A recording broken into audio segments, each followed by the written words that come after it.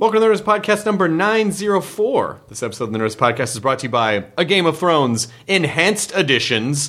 iBooks has an exclusive version of George R.R. Martin's Game of Thrones. It's called Enhanced Editions, and it helps you keep track of the storylines and the characters in a way that is fun and interactive because they are very hard to keep track of. There's so many characters, there's so many houses, there's so many places, and they have these little maps that are, first of all, beautiful maps, and then it tells you like where that character is, what they were doing last time. You can click on their little names and get all the info. It's amazing. Yeah, well, it's especially...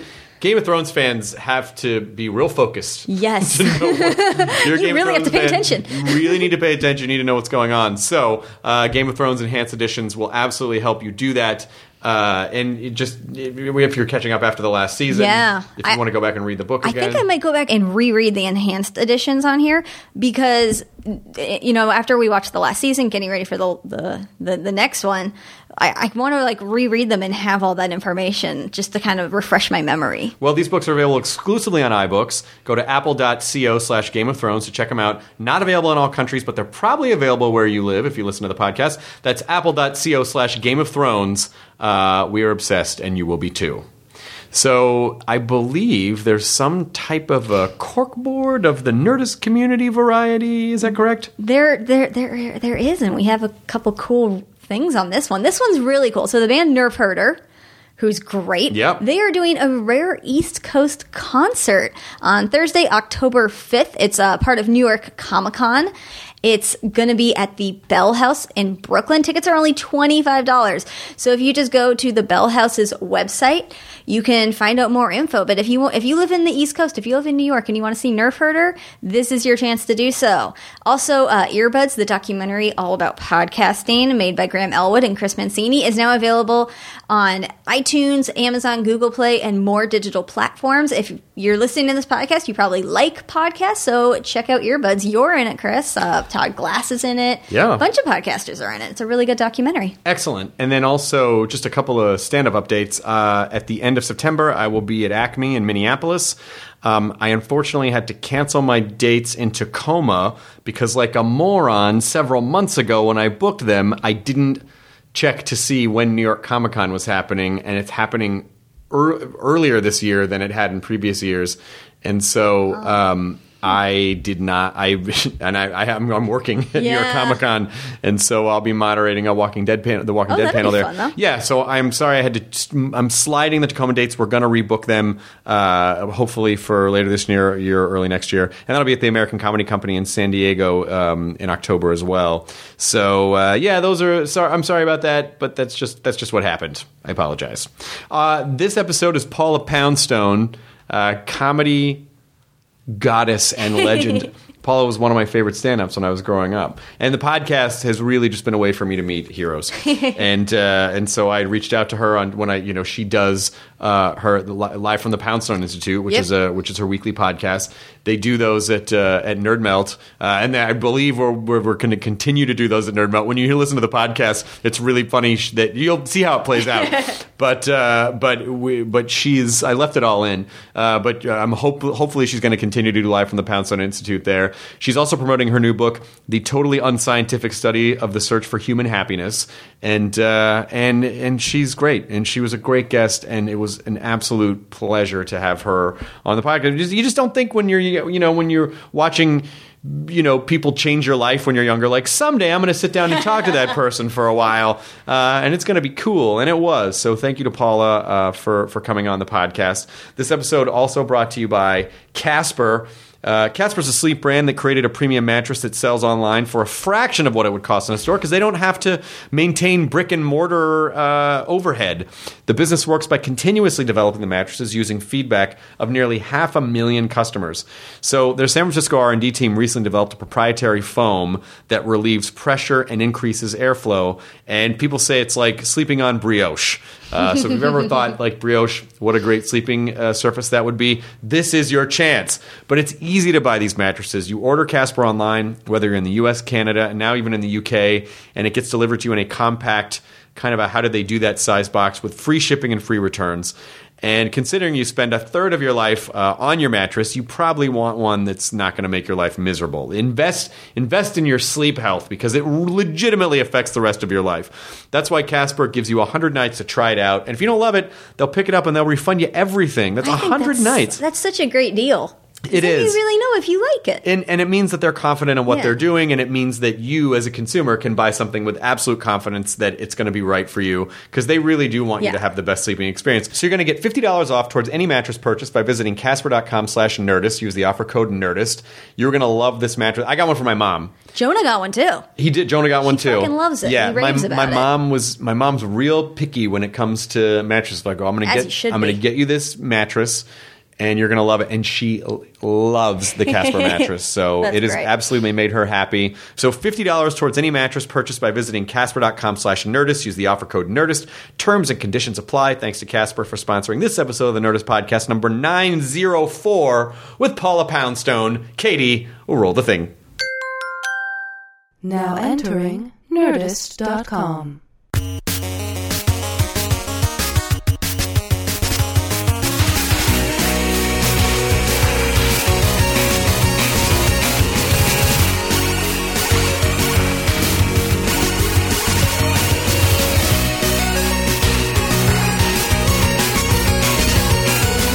Do you want a coffee drink, or is there anything I can get you? I think I have a soda, and I'm going to take it out. I even have, somewhere I have a water bottle. I don't know how the fuck Julie Andrews used to find stuff in her bag. This bag isn't even that big, right? And I can't find anything in it. Okay, you're all good. I love your stuff. Oh, thank you. Yeah. Thank you. You obviously don't do the dusting. No, I don't. I don't. Someone does, and they do an amazing job because there's a lot of stuff up there. Yeah, because, in my own home, I've rethought tchotchkes a lot from the cleaning process. Well, and also, it just, it's fun when you first start acquiring things because it's fun to acquire things. Yeah. And then when you run out of room, you start thinking about how fun it would be to not have things. And so, at a certain point, I will just donate all of this to a children's hospital or something, someplace where kids would enjoy toys. But that's a good idea too. In my book, one of my chapters is the Get Organized chapter, and I was distinctly unorganized because, bigger house to smaller house. Yes, it's killer, and very busy at the same time, so I couldn't really cope with a lot of that stuff. And I have to say, since I did that, I then hired another organizing company. It's two women. It's more expensive, but faster. Okay. And speed is very important in the Get Organized process because you get bogged down and it's very depressing. But I got rid of a lot of stuff. Feels good, right? It feels really good. I've been fascinated by a system, and maybe this is for the Poundstone Institute, but there's a woman named Marie Kondo, and she's wrote a book called The KonMari Method, and it essentially, I'm not through it all yet, but essentially, rather than going room by room and go, I'll clean out the closet today, or I'll clean out a little bit because then you'll just acquire more stuff. Right, yeah. She suggests, and again, this is very global view. I haven't gotten that far into it yet. But essentially, you look at something and you ask yourself, does this thing bring me joy? And if it does not bring you joy, you get rid of it. If it does not bring you immediate joy, because you acquire so many things that you go, I might need this at some point, or later I might, or I don't know. I think I have some emotional attachment to it. But when you actually face yourself with the item and say, do I feel joy in this? Most of the time you will probably say no, and you just get rid of it. And apparently it's a great way to just purge shit. And it's a whole lifestyle that there's a whole subreddit, the KonMari subreddit, and it's, people organizing their shit. People that meet together or something, these people? I think so, yeah. It's a real lifestyle. It's a real, it's become a real lifestyle. But it's just about finding joy in the things that you have. And the idea being that most things you just have but you don't have any joy for them, and Yeah. they actually just they're just more oppressive to have all these things. It is. I think some of the stuff is oppressive. And by the way, the organizers I worked with I think they would leave my home a little bit disappointed in me each time. I mean, there was some stuff that I stood fast on, but they can always come back. We can always take another pass at it. Take another stab. But a lot of it did feel good to get rid of, and some of it, some of it is the accepting a time gone by. Sure. And so there is like a real emotional component to it. I mean, I'm not a hoarder, I don't think, but there is like, oh, but that was my kids, blah blah blah. Oh, there's time gone by, and all the things that go, all the unmet. The thing I tell about in the book, the games.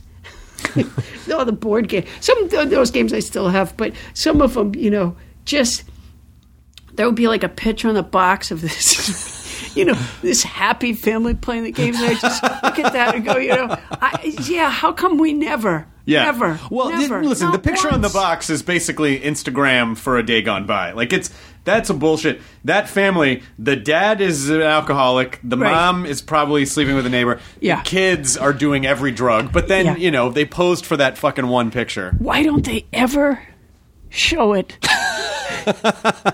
Why don't they have like the dad, doing a line off a book just around the corner? But that's the literal game of life. Yeah, It's a slightly different. the real it's a game of life, but the real one. We did have, even when my kids were little, and we still enjoy. I mean, the last board game that, let's see, one of my daughters is 26 now, so she wasn't at home. But a couple of years ago, when my son was in like a program in Virginia, and my daughter Allie was home for college, and we'd gone to Virginia to visit my son, and we were in a like a little ski place, and we played the game of life together. I actually brought that in my suitcase, and we still enjoyed it. Still makes it Still fun. My kids love to see me lose. They always have, and I think it's one of the good parenting things I have going for me. That's great. Is that I am always going to be. I'm sort of more than Mr. or Mrs. Brady. I'm Alice. Oh, what if Alice raised the kids? Yeah, exactly. More sardonic Alice, I suppose, but nonetheless, I am Alice. And so they,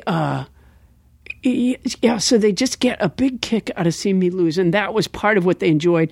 Like when I was choosing you have to choose like which home you're going to buy at a certain point, Yes. and my kids had already lapped me on the thing, and so the only one left was like a trailer, and they were just beside themselves with joy. How old could they have been then? Like Allie might have been like 21, and Thomas E. must have been 17 or 18. Still delighted. And still, this just gave them peals of laughter. And so, I can't get rid of that game. You can't. You have to save that game. But what do you do with? Because I actually, this is. I'm opening this soda. I'm pleased to.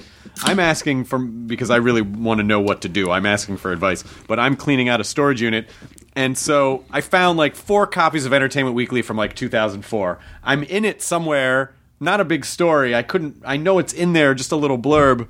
But what do I do with those? I can't. I mean, I guess in a way it sort of brings me joy. Oh, that's really fun. I was in Entertainment Weekly in 2003 for something that I did then. But then I think, well, what do I need that for? What am I going to do with that? Yeah, well, when I did my bigger house to smaller house, and grant you, I was in crisis, but I did, because I used to have this trunk, I had a trunk full of stuff that I had written, of like, drafts of stuff that I had written for magazines, and same thing, copies of the magazines, and, not just one copy, by the way, several copies of a magazine that one article that I wrote was in. And you have to ask yourself, on what day did that ever make sense? When did that seem like a good idea? Well, just you see, go, oh my God, I better buy all of these. Yeah, exactly. Why? Well, then other people aren't going to see it. If you buy all of them, it defeats the purpose. That's a good point. Yeah, maybe that's what I did wrong.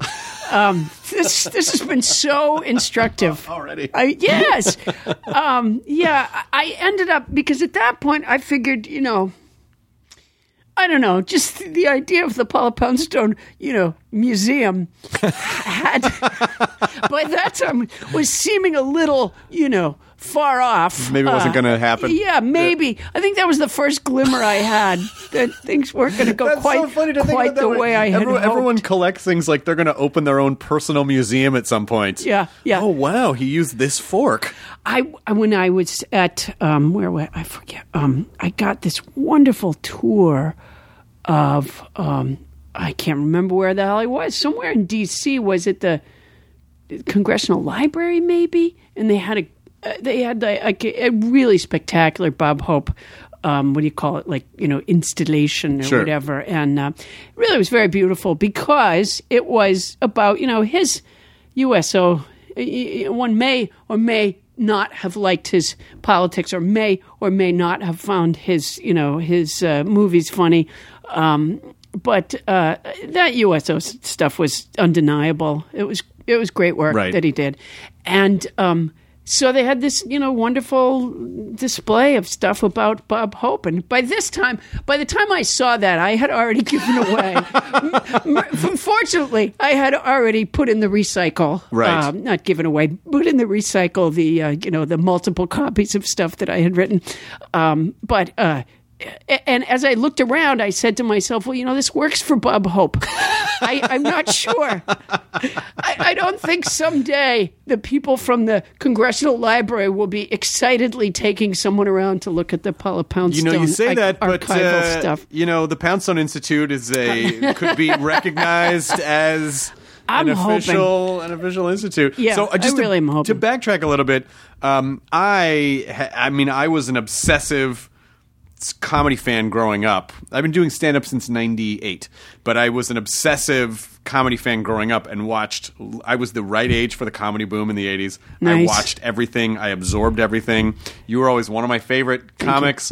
I watched every special, the Women of the Night special. That's going back a ways. That's going back a ways. Yeah. And then was it Cops, Cats, and Stuff? Cats, and Stuff. Yeah. But I always loved your comedy so much. Thank you. And I was so happy to see that you're doing a podcast and so happy to see that you wrote a book.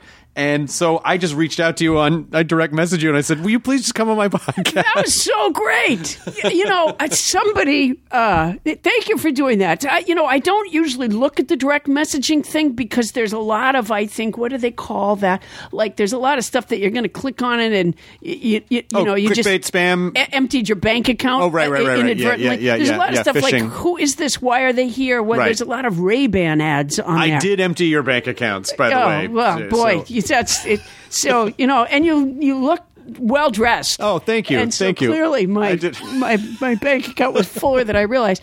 I did though the other day. Like I don't usually look at that, but there's one person that I do communicate with that I would call myself a friend of, but not a close friend. And for some odd reason, the only like access I have to connecting with this person is Twitter messaging. And so I look at it occasionally to see if she's used that method of I've given her my email address. That just doesn't want to use it any different. Yeah. It just this thing. But anyway, so I was on the other day. So what? I was on Twitter the other day, and there was a Liza Minnelli, the little picture, I don't know what that's called, but the little picture. The avatar. Liza Minnelli had retweeted some stuff that I wrote, and I thought, geez, that's Liza Minnelli. And so I click on it, and I go and I look at this Liza Minnelli, and looks like it's Liza Minnelli. And it has all these other celebrities that are their names are there. And so I'm thinking, right, that somehow Liza Minnelli has taken a little liking to me. It's totally reasonable. Maybe she read one of those magazine articles that I wrote that I foolishly got rid of. I love that Paula Poundstone. I'm going to retweet her. She was probably just trying to find out if there was anywhere archivally those old articles that I had written, if there was any possible. She didn't get rid of that trunk, did you? Pay any amount of money, so don't let that stand in my way. Anyway, so and I wrote her back, and then she wrote me back right away, and I thought, well, that's kind of weird. And then eventually I switched to instant messaging because I didn't want to give out any, personal information over the thing. And so I called my manager, and I said, I think for some odd reason Liza Minnelli has connected with me. My manager looked at it. She goes, Paula, all the celebrity names that you see on the tweets, those are all retweets. Yes. So it was a Liza Minnelli hoax. That's what it was. And, time is money, and I'm really busy. And the idea that I spent even a few minutes communicating with a fake Liza Minnelli. That person put the lies on Liza Minnelli. Yeah, huh? Exactly. Right? Exactly. You see how that all works. Yeah. Yeah, it's very difficult to know who's who and what's what. And the verification symbol on Twitter is... Well, she asked me about how to get verified, which I thought was laughable because I have no idea. She was like, how did you get verified? She said. And well, maybe, I'm me, first of all. Maybe I'm real. Even in the midst of her fraudulent behavior, she was beginning to feel a little bad about having taken me so much to the cleaners, that I was duped so easily that even the con artist in this woman felt sorry for me and sort of decided to bring up the word verification. Oh, that's a bummer. But it sounds like it didn't go too far. So it sounds like it was okay. No, I think I might have asked her if she liked ping pong. So it got that deep. Yeah. So from what I know about you, were born in Alabama and moved to Massachusetts when you were a tiny toddler. But then, did you start doing stand-up in Boston? Is that where you started? I started in Boston when I was 19. Yeah, and really, I'd wanted to be a comic all my life, but I didn't know which door it was, you know what I mean, in the long hallway of doors. I wasn't sure how one became a comic. I lived in a small town in Massachusetts. We didn't have nightclubs down the street. There was no such thing.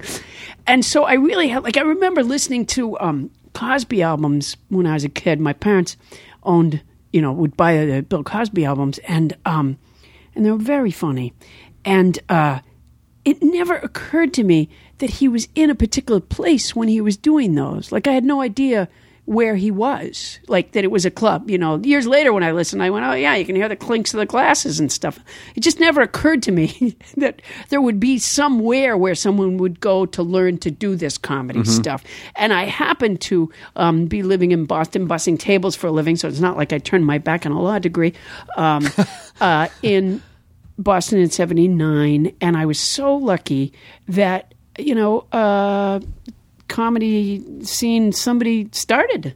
Obviously, stand-up comedy had been around since before we came out of the caves, but there was a renewed interest. Right. Enough that it trickled down. It didn't have to be in a major city like New York. It could be in a smaller city like Boston. It trickled down, and there were a couple of guys there that had a company they called the Comedy Connection, and they started, booking. And I remember a place that I went in Cambridge, and I first saw this their comedy shows was. It was a place called the Ding Ho in Inman Square in Cambridge, which is kind of well known among comics. And I had gone with a friend to see her friend's band, and I saw a flyer on the wall. And they only did this comedy show every other Sunday night. So it buried. Yeah. So it hadn't really taken off quite yet. But I still to this day don't know where they got the guys that they started with. This would be like the Lenny Clark years of Boston, and he was the man in Boston back then. And then Steve Wright started about 2 weeks maybe after I did. Oh wow! Yeah, it was right back then. And did you when you started did you kind of have an idea of what your style was or your voice was, or did you just get up on stage and say stuff? I got up on stage and said stuff, and not all that well.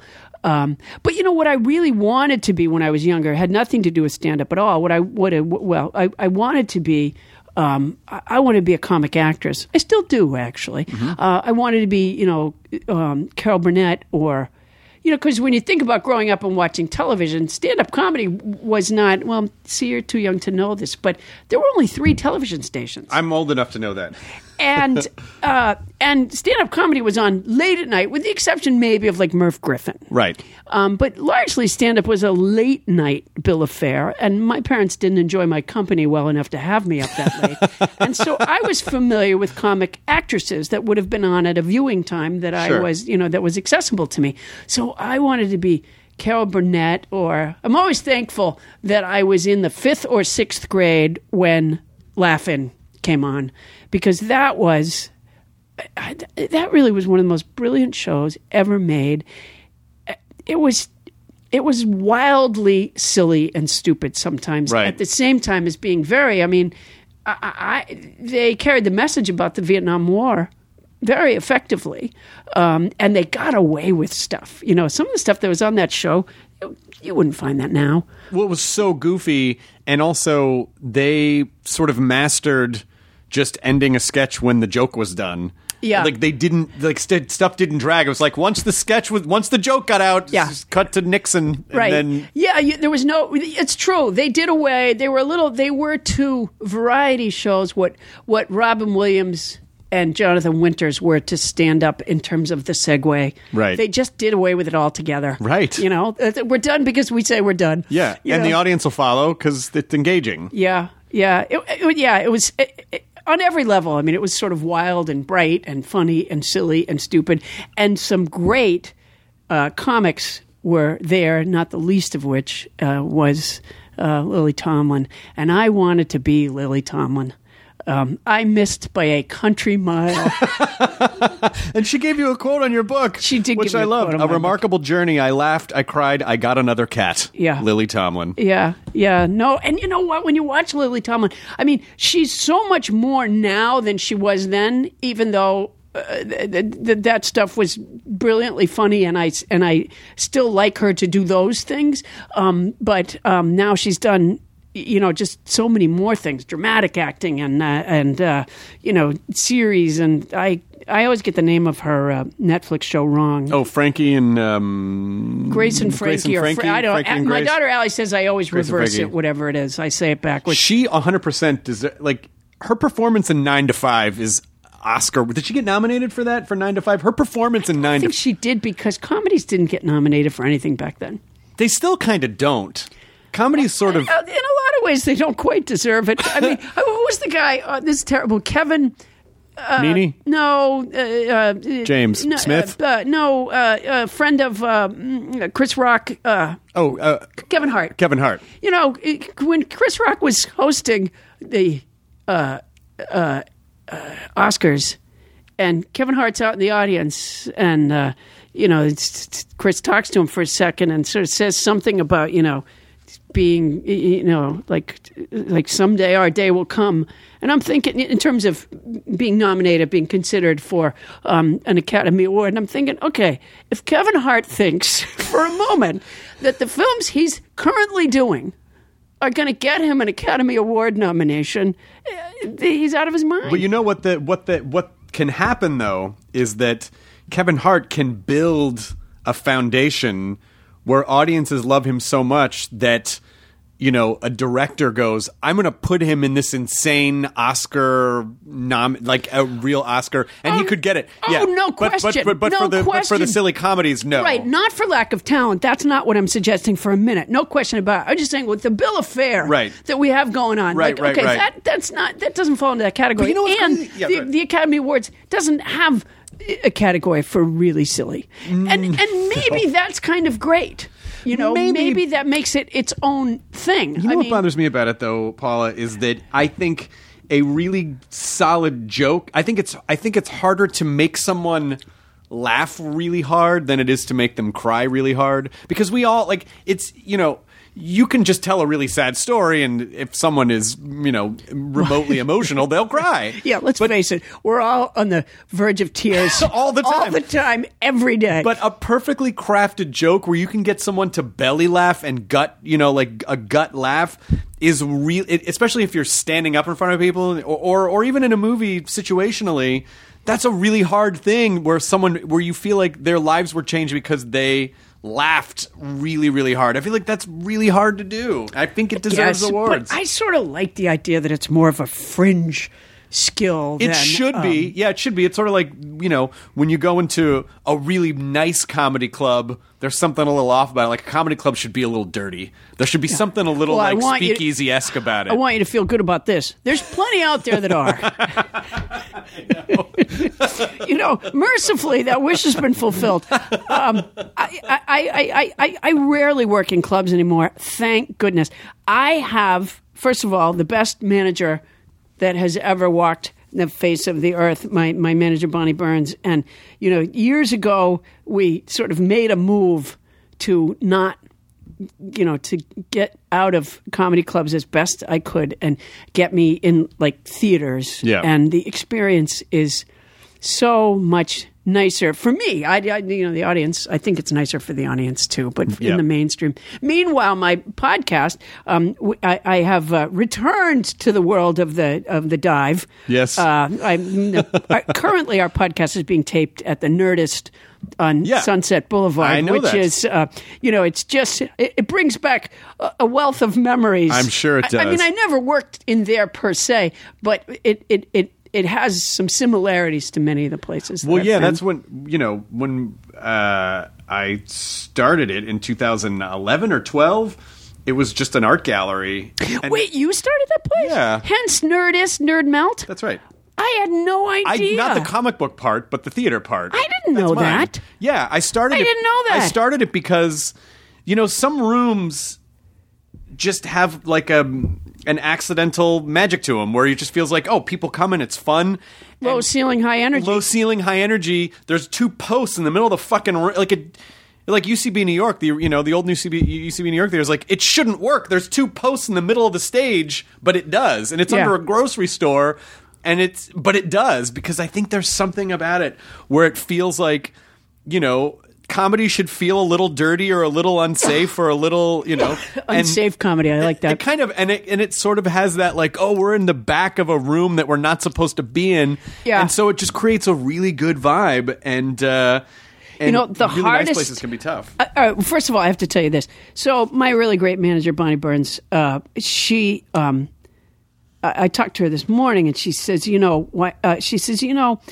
why don't I look up some stuff about Chris Hardwick, and I'll send it over to you. And I go, well, why would you do that? And because that meant that I had to read something, you don't need to do that. And I'm like, why would we do that? I don't know why you'd do that. And she goes, no, I'm just going to do that. I'm just going to look up some stuff and send it over. And I said, well, if you have anything else you need to do, don't do that. Because we'll be just fine. I don't think I need that. And then, see, this is I'm by way of saying, okay, Bonnie Burns, I was wrong, because I had no idea. Like, if she had sent me over this, creator of Nerd Melt, where you do your podcast, like, how foolish am I that I didn't know that information? But see, this is what I love about this podcast, is that it's a learning situation. It's a learning situation. Like, there's a difference between, like, if you go on the Charlie Rose show, Charlie already has your number. He's already going to get shit out of you. Rose, he's the best. He's amazing. Yeah. But I can't get him to interview me. He says I don't know enough about him. He says I wouldn't do my homework. Bonnie said she'd send you the email about him, but you said no. I don't want to. A couple of notes about Charlie Rose. Bonnie, I don't want to read about Charlie Rose. I don't need to read about him. I don't need to read about Chris Hardwick. And then I see right behind you, there's a picture of this thing that says Nerdist, and I'm just thinking coincidence. No, so I'm aware that you do the show at the theater, because every month I get the breakdown of like, here are all the shows that come in. Okay, well then, do you know this? All right, okay, this maybe you didn't know. They don't want us there. Who said that?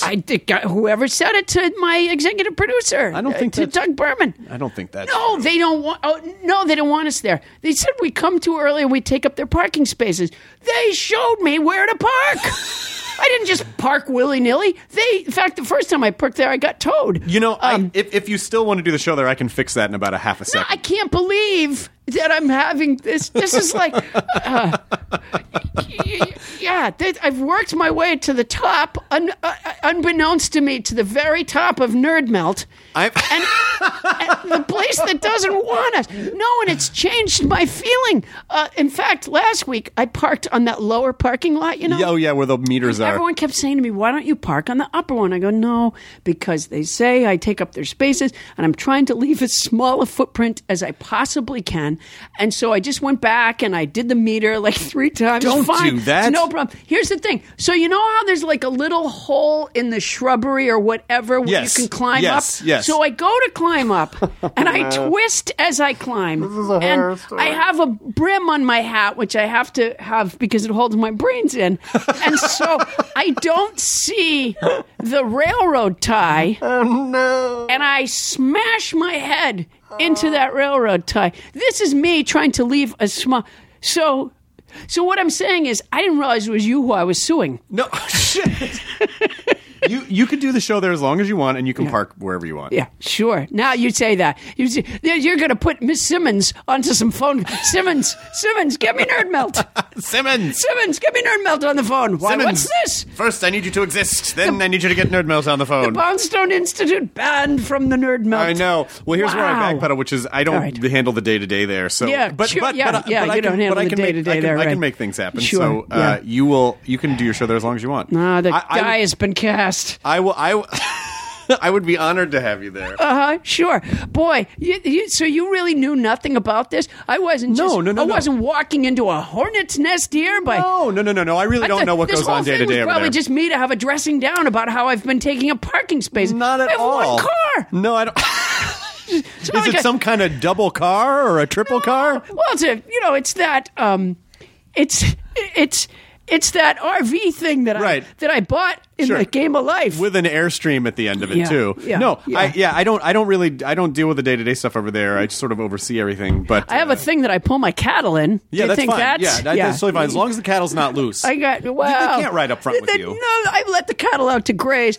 Okay, maybe I haven't told you the whole story. Okay, I understand now about the kind of Apparently, we've really been in the way. Grass back there. Is this and more cow shit? Well, I've been grazing my herd back there.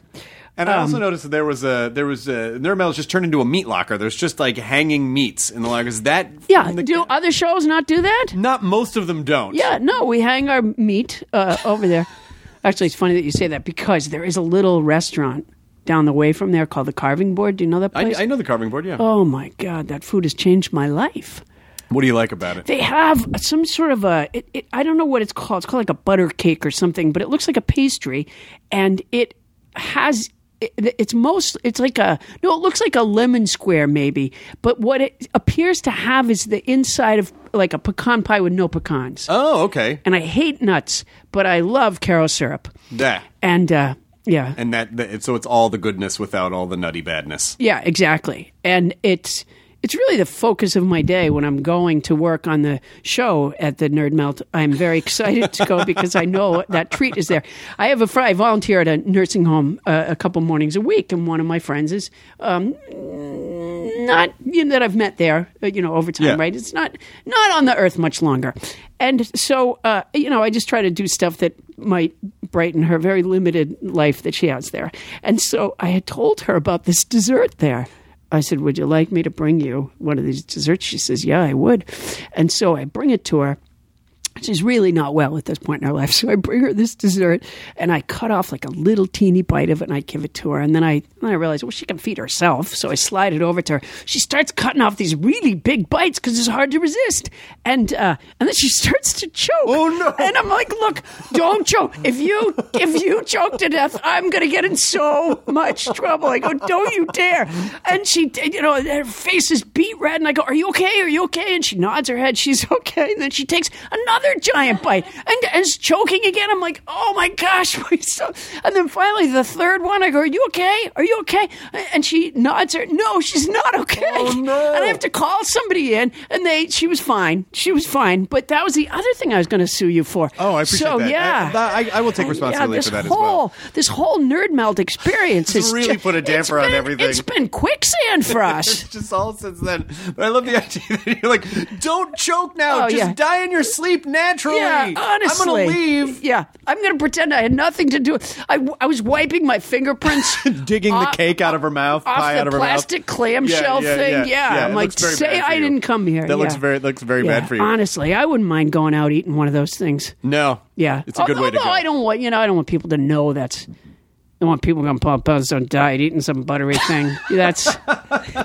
But it'd be really great for the carving board. It's our pie is so good. Yeah, It is to die for. Yeah, right, exactly. People willing to risk. Yeah. Yeah. Just your headshot will be up in there. There's just like a wall of people the pie killed. Yeah. You know, it's like at the cleaners when people sign there. There's like all the. Could you figure that cleaners thing out when you? Just because you're not from here, are you? No. Yeah. Where are you from? Tennessee. Where? Memphis. Oh, for heaven's sake. Memphis, Tennessee. Oh, my parents moved to Tennessee, but What part? I'm not sure. Some other part. Clarksburg. Got it. I Clarksville. don't know. Oh, maybe they took the last train. Yeah, I don't know. I've never seen them there, but they've been there for a long time. So you can't actually prove that they're there. But Yeah, no, last I heard, They were there. That's where they had shown up. I didn't. I mean, I think I vaguely understood. Oh, okay, well, these people must have come in. I mean, like all the headshots. The thing about the cleaners is like they would fill up their wall with headshots and go, "That's it, we're done. We're never changing these." So it'd be be like a faded, super faded picture of like Alyssa Milano from Who's the Boss era. Yeah, right. That they would Exactly. never Yeah. like swap out and Yeah. be like, No. "Oh, we have new clientele." But I mean, did you? I don't know. I mean, I have had my clothes dry cleaned. In fact, I used to do it quite regularly, and then I realized that I didn't have to every time. I used to take my clothes to the dry cleaners after I'd worn them once. I don't know why. I thought it was somehow virtuous. Or when I was really broke, I used to do a joke about this in my act, but it is true. I would drive, I'd mean to take them with me. I'd have them in the back seat, and then I would forget. And eventually I would just bring them back in the house and wear them again, like as if really they didn't need cleaned. They just needed to go out. Just spend some time. Like, have you ever been so broke that you did your laundry with no laundry soap? Well, yeah. I mean, I remember being so broke that I would just throw a dryer sheet in.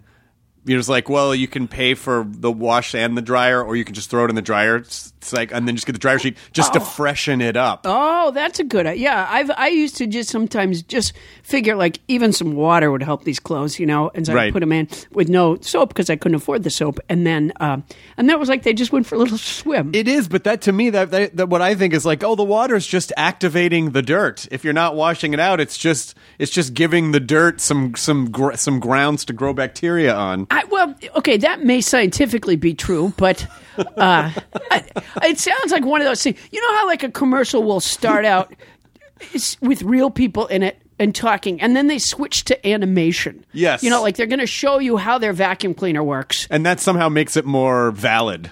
It was very weird. I'm like, well, who came up? Then we don't know that that's even true, right? It'll show like, okay, here's the yarns of the carpet leaning towards, and then you can see the dirt down in there. Like, oh yeah, there's this. What you just said about water simply activates the dirt. It's like one of those phrases they would use in one of those animated, sure, our detergent. Why can't I just wash it with water? Water simply activates the dirt. That's I'm dumb. And then they show the animated version of the activated, By the way, the people in the commercial cannot see that animation when it's being explained to them, so maybe they're not getting the full scope. Yeah, maybe they don't really understand what's happening. Of the product. Yeah. I had the other day, I accidentally, I did my laundry, and I inadvertently left a Ziploc bag of dog treats in my pants pocket. Oh, no. Yeah, really bad news. And so I thought, shit, I'm going to have to do my laundry again, because I washed it with dog treats, really smelly dog treats. And it was like a testimonial to this Ziploc bag. I took the laundry out and I smelled it. I thought, and even the smell did not get, the treats were in the bag. Still intact? Well, there was a little bit of water in there, but everything was fine. It was an impressive, it was like that old Tide commercial where they have the red Georgia clay on the. You're way too young to remember that commercial. That sounds familiar. And she takes she had taken the socks her kid was playing in the red Georgia clay, and And he came in and he had his socks on and they were all ruined. And she folded them up and put them in her purse. And she didn't think to put them in the laundry for like a month. And then she put them in the laundry and forgot to unfurl them. The red Georgia clay. The red Georgia To clay. me, this Did you have sounds- red Tennessee clay? No, but to me, this sounds like a metaphor for capitalism erasing communism. To me. How so? Well, it's red, and this product is going to come in and make it white. Wow. So that's how I've never really talked to a conspiracy theorist before. This is very The exciting. clues are all around you, Paula. I should have let Bonnie take a Burns look. up some stuff about you and send it to me. It would have said like in big letters, conspiracy theorist who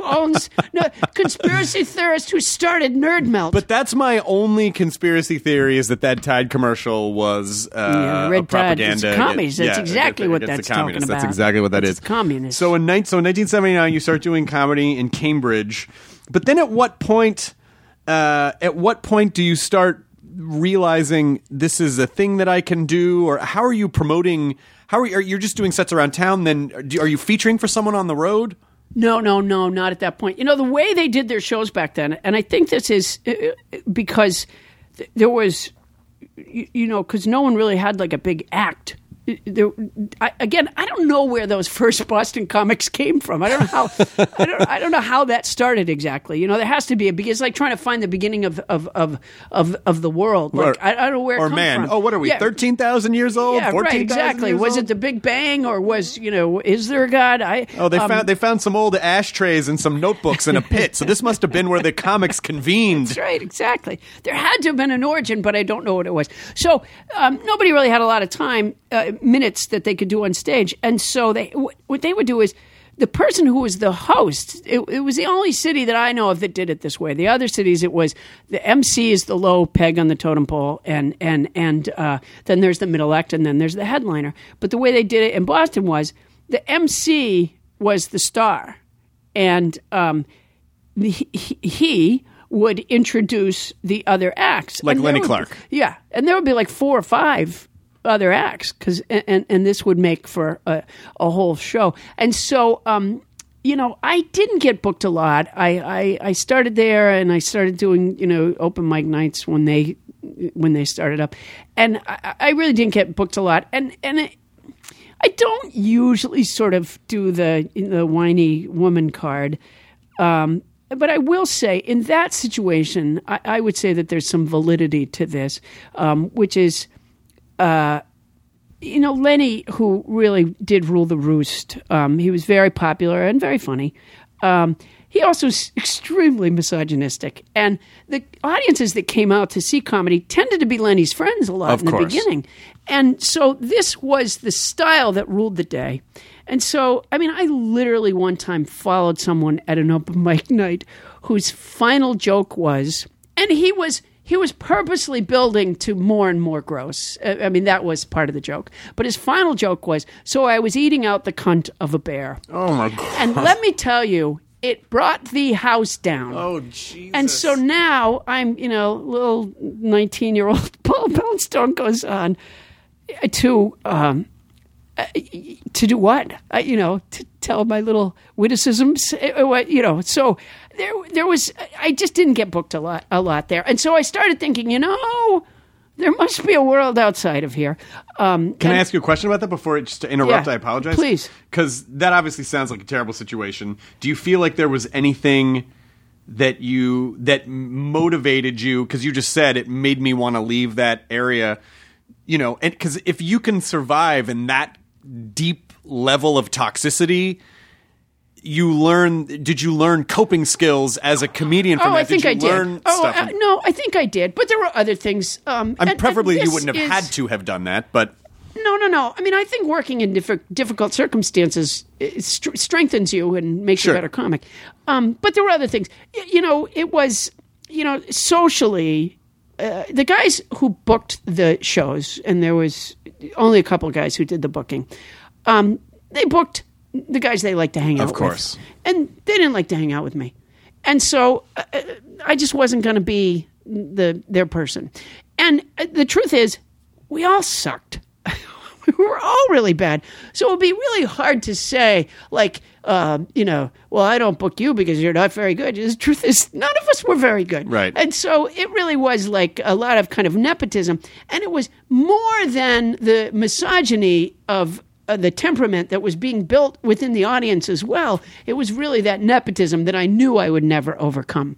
Right. And so I thought, so a couple of the guys had gone out to San Francisco to do the comedy competition that was out there.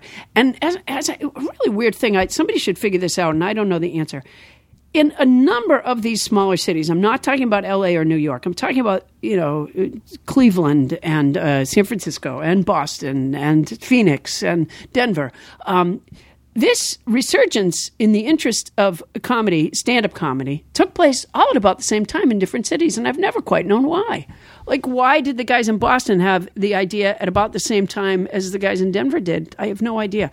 But they did, and so there were these burgeoning, a burgeoning comedy scene in each of these cities, and there were no really established great comics in any of those cities. We were all really just starting out, and so these guys had gone out to San Francisco to do this, and along the way, and I don't know why they knew to do this either, but along the way they stopped in these different cities and played places, and back then there was no such thing as a cell phone, and so they were like our. They were like frontiers people to us. They were like explorers to the rest of us. So they would call the club at, say, 7 o'clock, and all these comics would hover over the payphone, and somebody would talk to them. And they worked in Chicago last night, and they would say and we'd all be, oh, they worked in Chicago. It was so exciting. It was like they were planting a Boston comedy flag outside of Boston. And, and they, oh, last night they were in Denver. Oh my God, they were in Denver.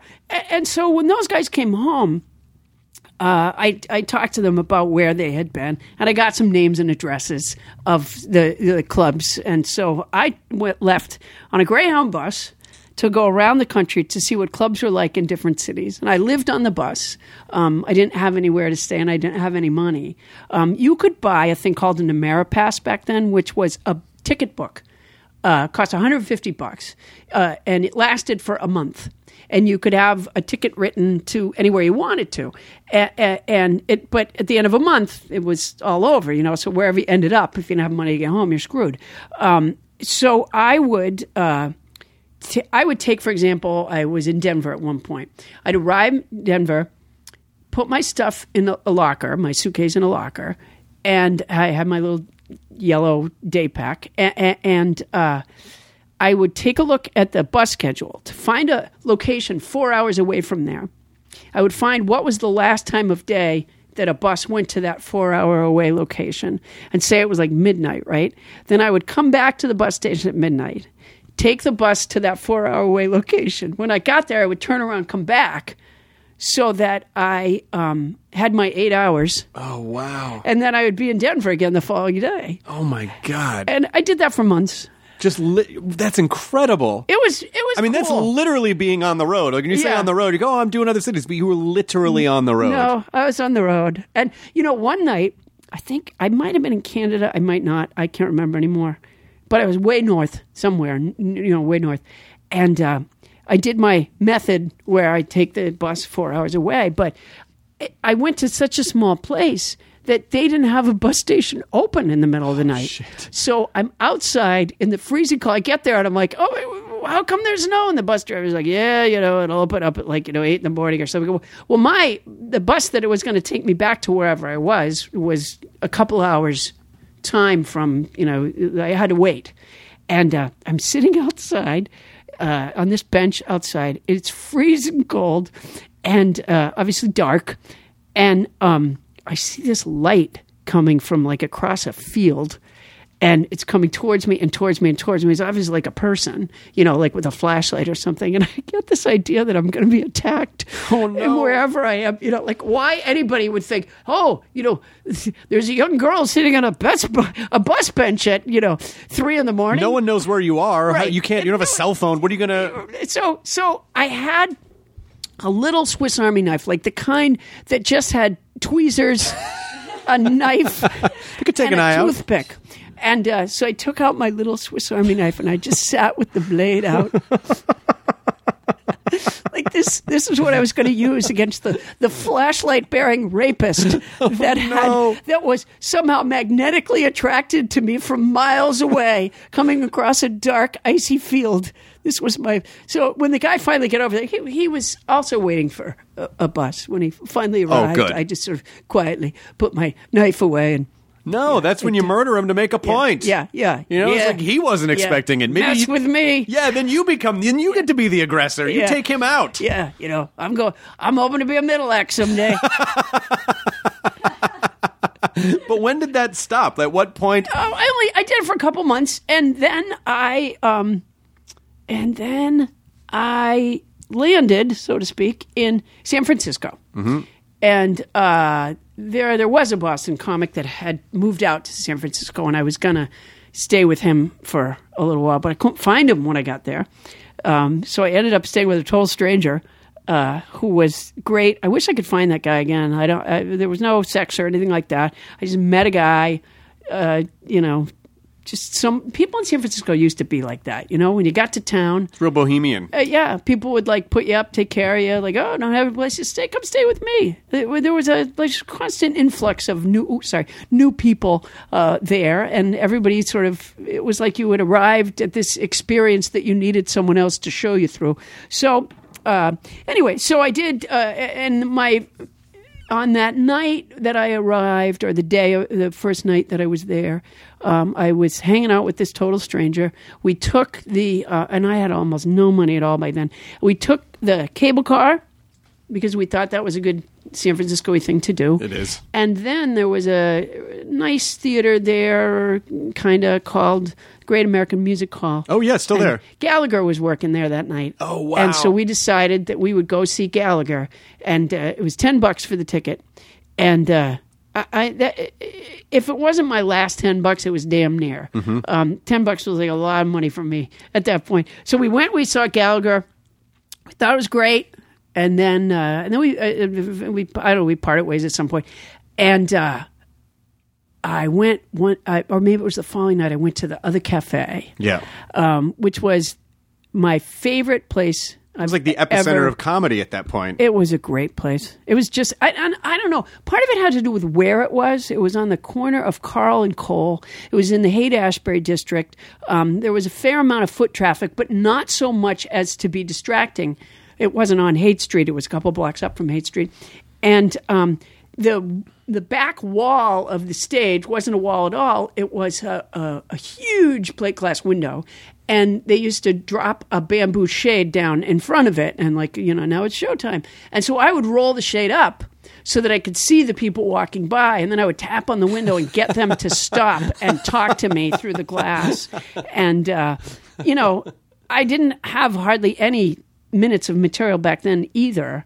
And so I learned this thing of sort of working the room and working this stuff around you. That's really where I learned to do it. They used to have me host their open mic nights there, and that was a great learning experience. Incredible. I mean, especially at that time when, like you said, comedy was sort of figuring itself out. And then, like around 83, 84, in the 70s and the early 80s, there was Steve Martin, there was Richard Pryor, there were huge comics, right? But there wasn't really like in the 80s, you had all the Evening at the Improv, Caroline's, all this there's a pantheon. Yeah. It's like, you and Emo and Judy Tenuta, like all these great diverse voices. Do you remember when we were kids, like Fisher Price used to have a bunch of different toys where one of the little figurines would be like a baker, and one would be say a grocer, and one would be the mailman. By the 80s, one of those little figurines could have been a comic. Right. It was like almost a standard job. When my kids were little, the principal of the school asked me to do a comedy, to perform for them to raise money for the school, which I was glad to do. And it was this kind of unique, cool thing. And now in schools, like my school felt good that, or my kid's school felt good that, like, they had this stand-up comic for a parent. Like, what a great resource that was. Now, parents vie for slots on the school's comedy night. In every community around the country, there's rivals about which parent goes on and which slot on their comedy night. The answer is that probably most of them should not. Yeah, well, it's you can't swing a dead cat without hitting a stand-up comic now. But there were so many, and that's why it's, when you think about stand-up comedy now, because we just wrapped our At Midnight show, which showcased comics every night. There's not a lot of stand-up on television anymore. If you really, Netflix put, like, Netflix is doing this thing now where there's like a new stand-up special every week. So they are, they're flooding the market with stand-up specials, but really, there's not a ton of stand-up anymore. And when I was a kid, every night there was some sort of a one-night stand or a there was a lot. Yeah. Caroline's. One might call it a glut. A glut. There was a glut. There was a glut. But I think a lot of it also had to do with something that was happening in the economy, which is that people had they had disposable income that they were spending on going to comedy clubs, and so there was a lot. Comedy was just a thing that people did. But that died in the early 90s. It's also a cheap show to produce. It's a very cheap show to produce. Right. There's not equipment. There's not, you can have the same setup on the stage night after night. You don't need crew.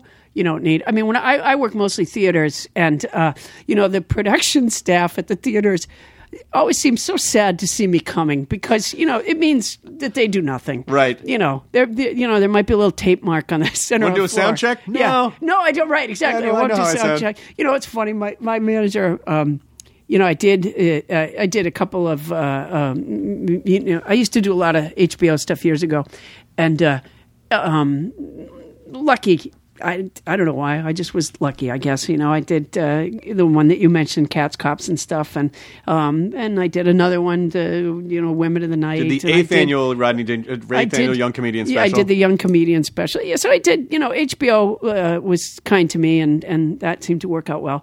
And then I did another one, HBO, called Paula Poundstone Goes to Harvard. I remember this. Last one. Did you show at Harvard? So, now every now and then we talk about, my manager and I talk about me doing another stand-up special, and I think what happens is she goes to HBO and they won't have me for whatever reason. And she'll always come back and say, she'll say, they're really not doing, stand-up specials anymore. I'll be driving down the road and see a huge billboard for somebody's stand-up special on HBO. I'm like, really? Well, they do. They just don't do that many. The slots are very limited at HBO. Netflix is a great place to do comedy at the moment because it's a platform that people actually will go to, and that Netflix will recommend to people, these are the new specials, you like this, you might like this comedian as well. And so it is a place, if you haven't talked to Netflix yet, I think Netflix would be a fun place. That could be the place to go. No, but what was that? You just said we're wrapping our At Midnight? Is that what you said? We wrapped At Midnight, yeah. You're the benevolent overlord of many shows, many places. Well, I don't know. Damn it! Why didn't I read that information about you? Because you have it now. So you didn't need to read it before. You didn't need to read it before. But just the idea that nothing really. Stand-up is such an interesting thing because you can't. There's no way to get better at it without just doing it a ton. You can't get funnier at it without doing it, and you can't build your audience. Just being on TV does not mean you're going to sell tickets. No, it doesn't. But what sells tickets is going through, having new material about every 12 to 18 months, going back, showing people the show's fun, and that's literally the only way to get better at stand-up. There's no fucking shortcut. No, there isn't. Every now and then somebody will have some sort of comedy class, and I would look a little askance at that. In my mind, anyways, stand-up comedy is a relationship with the audience, and you can't have a class to train you to build a relationship with the audience. It just doesn't make sense to me. Right. I don't see that as a viable step. I see it as sort of a sidestep to avoid diving into the cold water of the potential that you're going to go on stage and just eat it, which I've done many times. And the good news is, I'm still walking and talking. That butter cake didn't kill me. Well, you can live through bombing. But yes, and once you realize that the worst thing that's going to happen is you're just going to sit in your car afterwards and go, I don't know if I'm doing the right thing. What are all my life choices? But then you wake up the next day and go, yeah, I got to do this again. Then that's the worst that happens. Yeah, so it's true. Unlike, as a musician, you can practice at your house. Yeah. Right? And you can get pretty darn good. But as a comic, there's just no other way than going and doing, which, by the way, means that audiences have to really live through some horrible stuff sometimes. But I think they're like part that. of the process. Yeah, though. It's part of the process. But if you can learn from it, it's good. Yeah. But your style, I mean, it in the 80s at least, you were saying things. You talked about things that were curious to you. But I didn't get the sense that anything was deeply, deeply personal. Was there? I mean, maybe I'm not correct in that. But did you feel like in the 80s it was like, oh no, it was more, like now there seems to be a more of a trend. I'm going to reveal my deepest flaws and emotions. I think that's so funny that you asked that. I'm doing some job coming up on it. I don't know what it is, but they had written to me asking me to answer a couple of questions for their social network promotion, and they said. One of their questions was, what is it that is there something that fans don't know about you?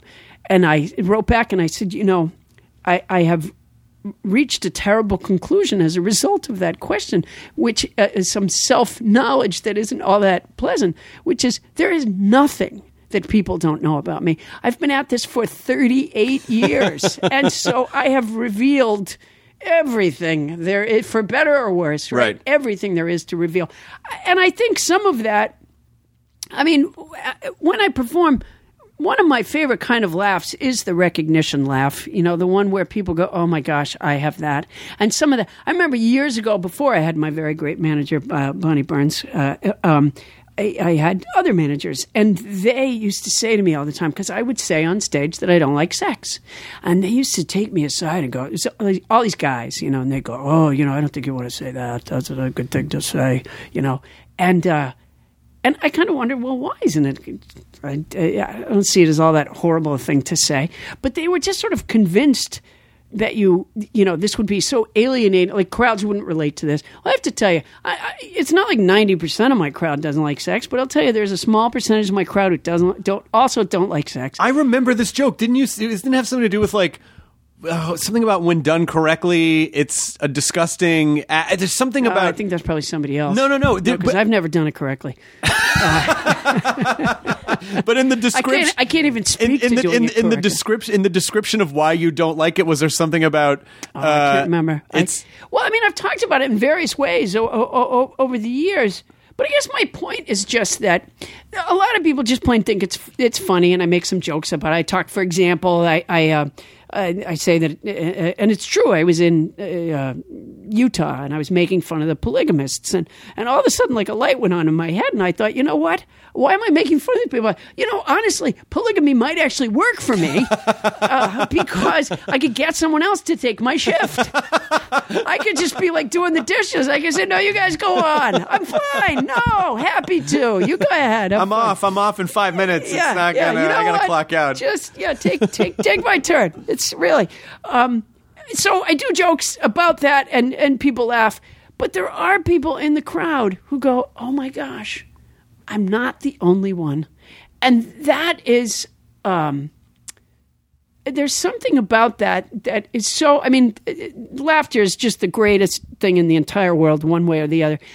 But there's something about someone being able to identify with something that I said in a way that makes them feel less alien and more belonging, that means more to me than anything else. I sort of value that more than I value, I probably have some of the funniest airplane stuff ever written, I would think, just because, I started doing it when they first invented the airplane. So I've been at it for a while. But that thing where somebody goes, oh my gosh, I thought it was just me. So my assessment was not correct. You actually do express deeply personal things on stage. I don't know that I always did. I think I do. I think I do. I told this story about attempting suicide when I was young. Who tells that? I guess that's deeply personal. Yeah. Stood up on a couch, tied a cord from the curtain around my neck, jumped off the couch, and the curtains opened. And That is a true story. I swear to you. And were there people walking by and you talked to them through the glass? Hello. I'm just hanging. What do you do? Hanging. Hello.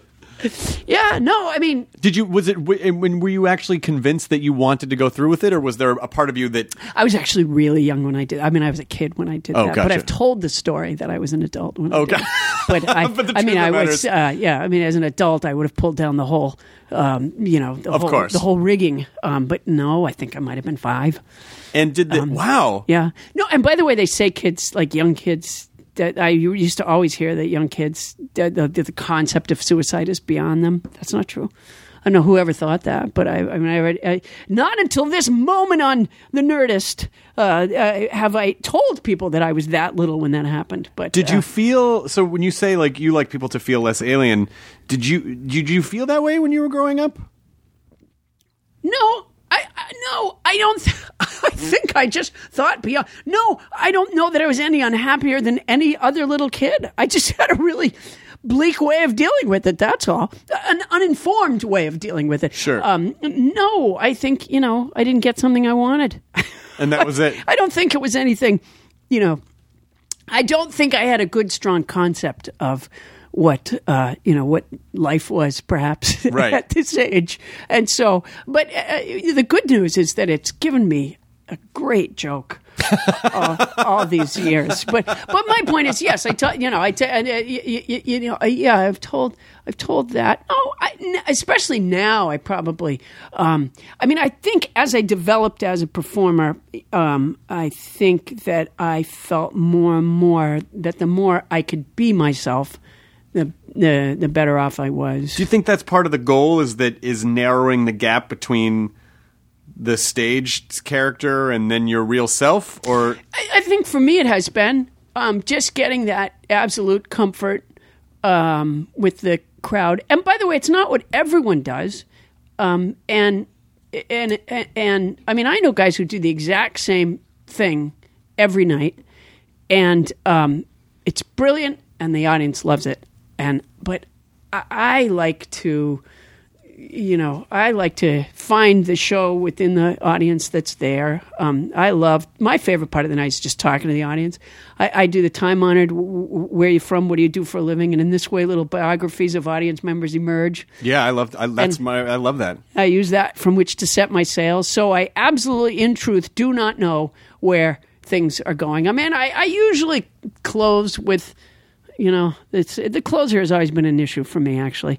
I mean, generally speaking, what I close with is, thank you, good night, I'm leaving. Well, it's hard. Sometimes it's really hard because I do 40% crowd work because it makes the show different for you, and it makes the show different if someone sees the show twice. Yeah. And it's more personal. But I'm wondering if you found that it can be hard because comedy is so much about having a communal, intimate experience that when you're doing the show about the audience and then all of a sudden you flip gears and go, okay, here's a completely other thing I'm going to talk about now, it can be hard to follow the crowd work with material because the audience is like, well, that's not about us anymore. We had this shared experience.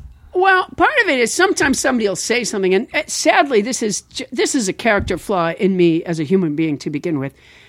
I somehow always turn stuff to a conversation about me. I don't do it intentionally. It's why I don't do eulogies.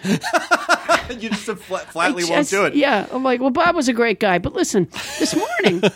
She was a really great person. Let's talk about the pie I gave her that killed her. Yeah, exactly. Yeah. As nice as she was, I find... I couldn't get out of the room fast enough. Yeah, I really do that. I don't intentionally do it, and I find it just a horrible trait.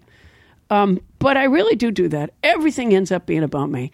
And so my act kind of does that too. I'll start out talking to the person about the things that I ask them about. And I'm genuinely interested. Don't get me wrong. I always say to people, it's not that I'm interested. It's not that I'm not interested in other people. It's just that I often can't hear them over the sound of my own voice. But I'm very interested. So, and so I found... this way, again, to allow myself to be myself. For years, I sort of fought that tendency, and finally I just went, no, just say what strikes me. And so sometimes somebody will tell me something about themselves, and I jettison, inadvertently, not in an intentional way, but I do. I end up going, oh, that reminds me of the time when I did blah, blah. This book, The Totally Unscientific Study of the Search for Human Happiness, is sort of the sequel to, because it's largely memoir-ish, it is sort of the sequel to my other largely memoir-ish book, which is called There's Nothing in This Book That I Meant to Say. And that book, There's Nothing in This Book That I Meant to Say, is I allowed myself to do that thing where I switch from talking about one thing to talking about myself. I allowed it to be the framework of the book. So There's Nothing in This Book That I Meant to Say is a series of biographies of huge historic figures. And in the telling of their story, I tell my own. That's amazing. And so my first test chapter was Abraham Lincoln. And I had the idea. I mean, the idea just dawned on me one day. I'm like, that's what it is. That's what it has to be. And so I tested it out, So I did some bunch of research about Abraham Lincoln, and I began to write. And I just said to myself, just go where it takes me. And so I began to write a legitimate biographical information on Abraham Lincoln, and I get as far as his mother died of milk disease before I thought to myself, my mother had a headache for a really long time. Same thing. So I would jump off and I would tell the thing about me, and then I would continue talking about Lincoln. And obviously I've never emancipated slaves, but I did when I had babysitters used to come home early. Sure. Sure. I mean, you very can see. similar. You can see. Yeah, a lot of similarities between me and Lincoln when you get down to it. When you really start to break it down, exactly. You can see how many we're both there are. just human after all. Yeah, exactly. Right? I mean, they're interchangeable. The biographies are almost interchangeable, save the log cabins. Yeah, but very similar. The skeleton. Yeah. That explains the stovepipe hat you're wearing today. Yeah, the tall stovepipe. Which is the one that fell off my head when I smashed my head on the railroad tie climbing up from the lower parking lot to the upper parking lot at the Nerd Melt. What was your relationship to, what was the comedy ecosystem at that point? You guys obviously all knew each other. You were aware of each other. Were there factions and groups and circles? Was it super competitive in the comedy? When you're touring in the 80s, when you were really, really touring in the 80s? It was certainly competitive. I mean, everybody who was an MC wanted to be a middle act. Everybody who was a middle act wanted to be a headliner. We all did. Although I had a secret weapon, which was, I figured out pretty early on that I didn't need to move up a ladder. I needed to be really good. Because I just was never going to be considered by the powers that be. I never was going to be. I wasn't going to be, the people in Boston weren't going to, hire me to be in the slot that I wanted to be. So what I finally figured out was I'm going to be like a really good MC, so that eventually somebody looked like an idiot for not hiring me. Really smart way to do it, because moving up a slot. You're not focusing on something that's far off. You're focusing about what you can do within the moment, right? To make that the best experience. I'm not in charge of what other people choose. I'm not in charge of what other people like.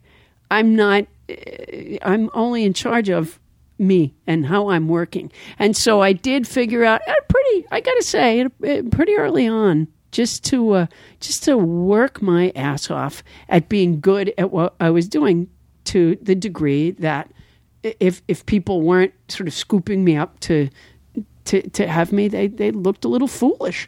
And it worked pretty good, actually. Yeah, we were all certainly competitive with one another. There was a fun thing when I worked out of San Francisco and I hung out with all the open micers that were at my same, we always call it graduating class, they were, right. And they were fun, and we had a really good time together a lot, in the midst of a certain amount of dramatic parrying for position that was also there. I sort of liken it sometimes to when I read, what was the name of the book about Van Gogh? What's the matter with me? Irving Stone. Vincent Van Gogh. Van Gogh was till you stop. Van Gogh. Lust for Life. That's That was the one. right, not on the tip of my tongue. Yeah, no, it wasn't on mine either.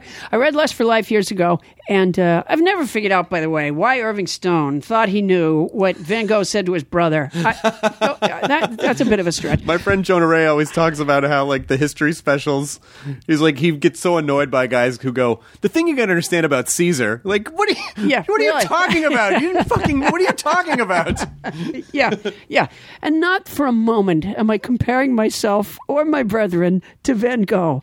But I do remember having this feeling that there was a period where he went to Paris to be with the Impressionists, and they used to sit in cafes drinking and talking about art. And one day, according to Irving Stone anyways, it sort of dawned on Van Gogh that while they were talking about art, they weren't doing it. Right. And somewhere in San Francisco, I used to hang out with this group of guys. And again, it was fun. And we talked about stand-up comedy all the time. And we always talked about the people who went to L.A. and sold out. We were very angry but about secretly everyone wanted to go to LA and sell out. dying to go to LA and sell out. Could not wait to go to LA. Would kill our best friend to get to go to LA. But until then, and fuck those sell out. jerks. Yeah. Can you believe it? Somehow the people, if they were making any money off what they were doing, then somehow they weren't true artists. Who came up with that idea? But anyway, so I did eventually leave San Francisco, and for a while I commuted back and forth, but I went to LA to sell out as quickly as I possibly could. What I started to say was there was this really fun period where, I was a Boston comic, and now I was a San Francisco comic, but I still just worked the clubs in San Francisco. And then somebody started a club in Sacramento.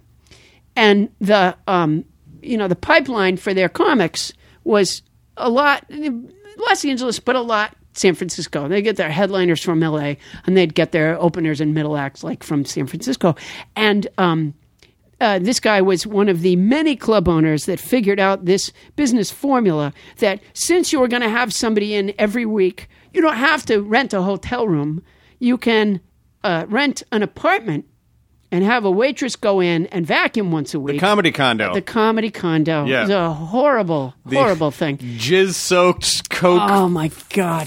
Just lined on the... I can imagine. Yeah. No, so I've stayed in some vulgar places. But what was cool about that, because this was pretty early on. So for most of us, certainly for me, this was like my first, road job where I lived someplace else. I was here for a week, and then I was going to go home again. And I was working comedy every night while I was gone. It wasn't like the Greyhound bus where there were nights where I didn't work. And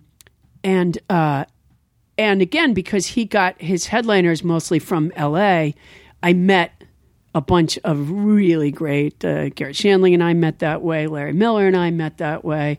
I forget who all else. But it was like going away to camp.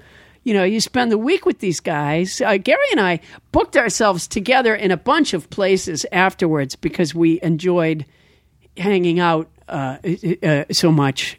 And then I get to watch these really good performers do their thing. But I look back a little bit lovingly on that stretch where you were with someone else and you spent time with them during the day and you became friends. And, I was a big postcard writer too. I'd get everybody's addresses and I'd write to them from wherever I was. It was fun. Even when you, and I think there's almost a little bit of a danger with people now always seeking a safe space. Like, I need my safe space.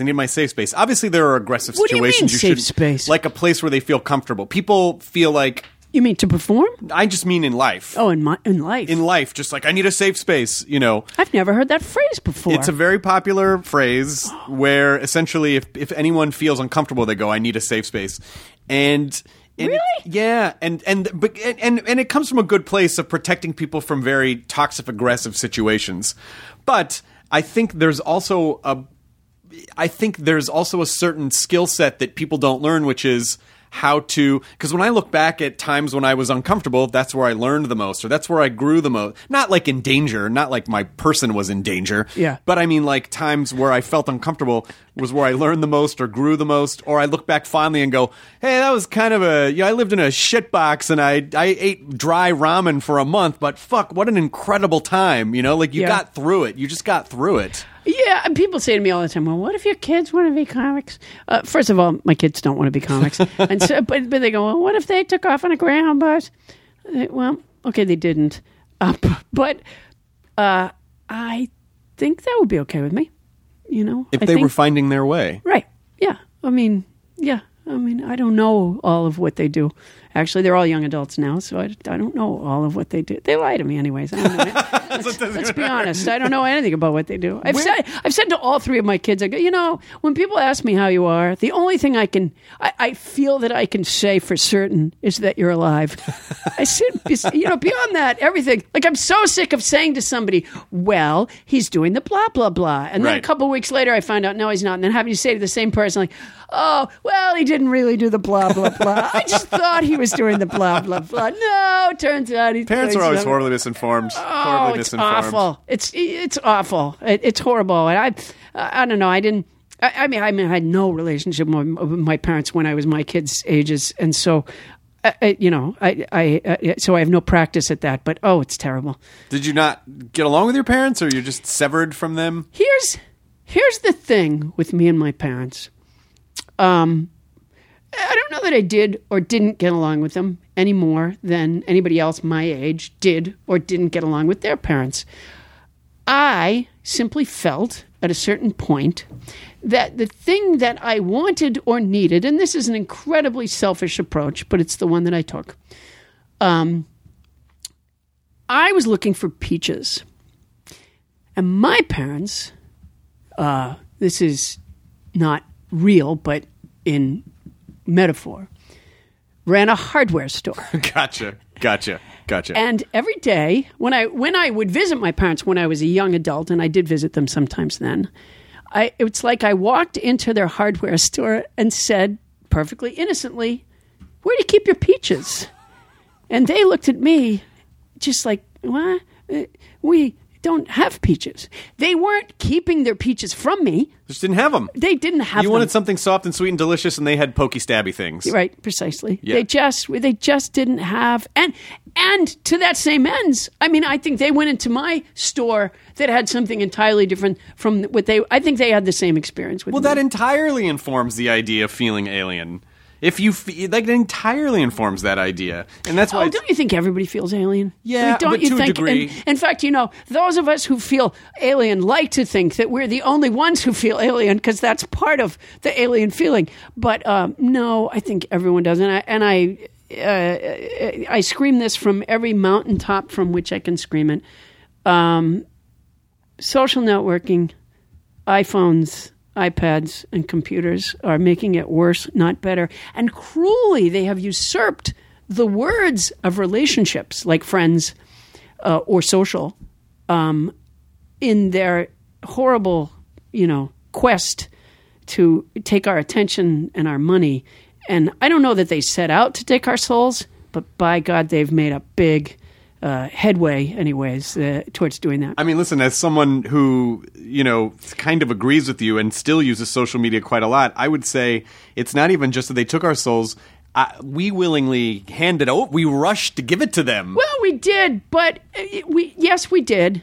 But I will say, apparently Bill Maher said a couple weeks ago that they are the cigarette companies of our time, and he's absolutely right. They, my son, I talk about this a little bit in my book, The Totally Unscientific Study of the Search for Human Happiness. I talk about it mostly comedically in the book, but also one of the things about my book is that it's not entirely comedic.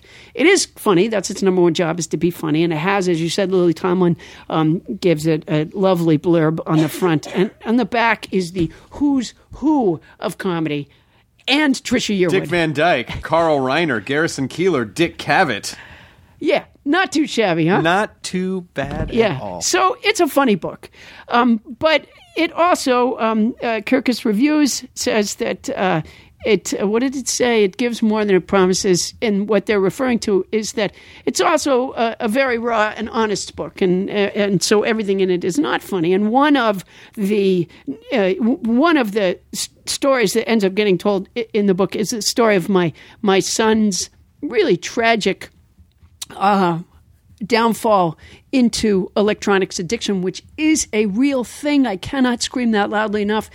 And so I talk about it in the book. But I used to believe when I would talk to other parents about it and try to sort of, I feel a little bit like Bartholomew in the Oobleck, trying to tell people, no, watch out for this thing. It's not what you thought it was. It's terrible. It's not good. And does it have are there some good applications? Has it done some helpful things somewhere? Yeah, I think it's probably helpful to have medical records on it. I think there's probably a few things nice that you can look something up sometimes. Yes, there are some lovely applications for it. But in the main, the way it was sold to us was that it was going to be educational for our children. That's how it got into our schools. It was going to be educational. It isn't. And it was somehow going to bring us together. It sold us a bill of goods that is so not true. I used to tell people that the games they deliberately made addictive, but everything else was somehow coincidentally addictive. How stupid was I? It's all purposely addictive. There's a terrific guy, I don't know his name, ironically he has a TED Talk, that was going around doing the News Hour. He did an interview on the News Hour, and I think he might have done the Today Show and those kinds of interview shows. He was a former Google employee, and he's going around talking about, how they intentionally made all this stuff addictive. And, for adults, well, it's not good news, but for children, these are developing brains.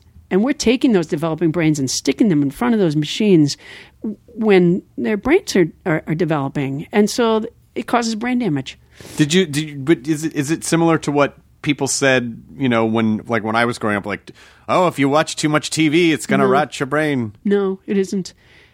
I don't think TV ever used, and I could be wrong about this, I'm not an expert on the evolution of TV. Gaming companies specifically hired behavioral psychologists to help them make games addictive. And in the same way, this engineer from Google had these great explanations. I can't say what he said. I can't quote him directly or remember it. But a lot of stuff like quantifying, for example. You know how, on Facebook, the whole idea of likes. Sure. Or for me, I spend a lot of time on Twitter, and I'm forever checking those numbers. Why? What? For what reason? How does that? What is that doing? But they figured out this way. He said, even to the degree of when the number comes up when you hit the button, there's a certain amount of milliseconds or whatever that they use. Oh, where you get that reveal, yeah. Yeah. What our survey says. Yeah, exactly. I mean, all these things have been done. I mean, yes, advertising has screamed at us for years, and I'm sure a lot of advertisers have used some amount of, what was the thing they used to do? Subliminal seduction messages, yeah. And all that stuff. But at least that was outlawed, for heaven's sake. Right. But this, to me, this is so much more diabolical. I don't think, other than the violence of television, and they say that if you just sit by yourself thinking that it's more brain exercise than watching television is. But I don't think television was ever as diabolical as what's gone on here. I mean, this is a grab for our attention in a greedy way that I can't. I just at what point is rich enough? But I think that's just sort of the ever expanding bubble of capitalism, right? Where you go, I can sell 1 million of these. What if I could sell 1 billion? You know? Yeah, no, that is part of it. But that's definitely part of it. I guess with this one, what's sad about this one is here. When I was in the 6th grade, we were really into yo-yos. Duncan had this, resurgence because yo-yos had been around for a long time, but they had it became a new fad, like a resurgent fad. And our school would let us, tons of us had yo-yos, spent a lot of time playing with the silly, stupid yo-yo. And our school would even let us have like yo-yo contests and stuff that the school, was involved with. And it was fun and silly and probably a waste of time, but okay, didn't do anybody any harm. Then along came, I think also from Duncan, but I could be wrong, this thing called the clacker. It was a hard plastic circle that had 2 strings attached to it. On the end of each of those strings, there was a hard plastic ball made of the same translucent plastic material that the Duncan yo-yo was made out of. And all you had to do was take the plastic loop in the center and hold it tight in your fist and pull your hand up and push your hand down, and it would make the balls clack above your hand and below your hand. That's all it did. There were no tricks you could do with it. Just made a clacking sound, up and down, up and down. This became a popular thing. There it is, yeah. And did you find? Yeah, exactly. This became a popular an old school thing. Fidget spinner? Yes, exactly. Well, except for this. Except for one day, over the PA, I was in the 6th grade, comes this announcement. Now, I didn't yet have a clacker, but I desperately wanted one. One day comes this announcement from the principal that they have found that these clackers, when the balls collide, they can shatter. And it could fly into the eye of the user or someone standing around. And they said, so we banned them from the school, and we recommend that you not have them at home either. And I think about that story so often now because there is evidence upon evidence upon evidence that these computer machines, these smartphones, these iPads are doing damage to our children in schools. They're not helping with the educational process at all. Zero, none. In fact, they're making things worse. And my generation of adults don't have the balls to do what our principal did. Right? And we were pissed in the 6th grade, by the way, when we said we can have it. Fuck you, we can't have a clacker. I'm getting the clacker. No one's stopping me from the end. They can't fucking tell us what to do. You know what? If we have them at recess, they can't stop us from having them at recess. It's not. What if I keep it in my desk? I'm getting a clacker. Fuck you. But the principal decided that she would take the slings and arrows of the dislike of the students. And because she was doing this thing that adults are supposed to do, and she was protecting us. Well, there might be an occasional. I'll bet there are schools that experiment with no electronics rules or. I'll tell you, when my son began to, I had to get him someplace where there were no electronics. I had to, this is a few years back now. Things may have changed slightly since then, but I was looking for a residential program that did not allow electronics. And I had to hire what's called an educational consultant, I think it's called. It is a shitload of money. And their job is to know all the programs around the country. I told this guy what I needed, and he was like, you get that. He found 2. One was in Texas, one was in Virginia. And the one in Virginia, the only reason they didn't use electronics was because they lived in tents. So my poor son lived in a tent in Virginia for a year. And, we'd drive past goddamn Confederate flags. And I just said, you know what? You have to weigh, right? It's damaging his brain. Was it helpful, or do you think when you get older, you're going to be like, my mom made me go to school in a fucking tent? No, it was helpful. He did tell me this one thing, he was in wilderness programs. He was in this, he was in that. I mean, I tried like hell. He did tell me this one thing that I think everyone needs to hear loud and clear. He said to me, Mom, during the entire year, those cravings never went away. People have to hear that. I was a drinker. I don't drink anymore. Me too. A year later, I can't tell you that I ever felt cravings. Right? I mean, I don't crave alcohol now. I wouldn't call it a craving. Do I occasionally think about it? Sure, absolutely. But you don't feel like a deep. I don't. I would not describe it as a craving. I would describe it as a stupid idea sometimes, but not as a craving. People have to hear this experience of this boy. What it tells us is, although I firmly believe that this is real addiction that's taken place with electronics, it may be an addiction unlike anything we are familiar with. partly because it starts so young. I mean, even if you're a heroin user, and I never was, thank goodness, but even if you're a heroin user, you don't generally begin at 3. And so we don't know what that kind of early exposure will do in the long run. We don't have the answer to that. Well, there's not yet. a long run yet, really. Right, precisely. So So it's not worth the risk. There's a terrific book called Glow Kids by a guy that I know named Dr. Nicholas Carderas, and he is one of the experts on this topic. And there were no experts until just a couple of years ago. But Nick, talks to groups about this problem, and he was telling me one of the funny things is, so he describes to parents some of the awful things that can happen. And some of these parents wouldn't have even come to him if they weren't already having a problem at home. He describes to them the what happens to the brain. He knows the science of it. It messes with the development of the frontal lobe. And I think it's the white matter in the brain, blah, blah, blah. He knows how to say it. I don't. But he explains all these very severe consequences of this early exposure to screen devices. And he says parents often say to him, when can they start? Is that crazy? That's the parents' addiction talking now, right? That's like, I can't bear the idea of not using this around my kid or not having my kid use this so that I can take a break sometimes or whatever. And so this is, it's like saying, well, we recommend that you not have your kid play on the freeway. Right. And people going, well, is there an age where, there's not always traffic on the freeway. Is there an age that he could, recognize cars and then move out of the way? Like, well, what were some of the signs that made you... Because, I'm sure there are people listening who go, oh, what is she talking about? I played games when I was a kid and I'm fine. So how would people know what the sign? How would parents know what the signs of electronics addiction are?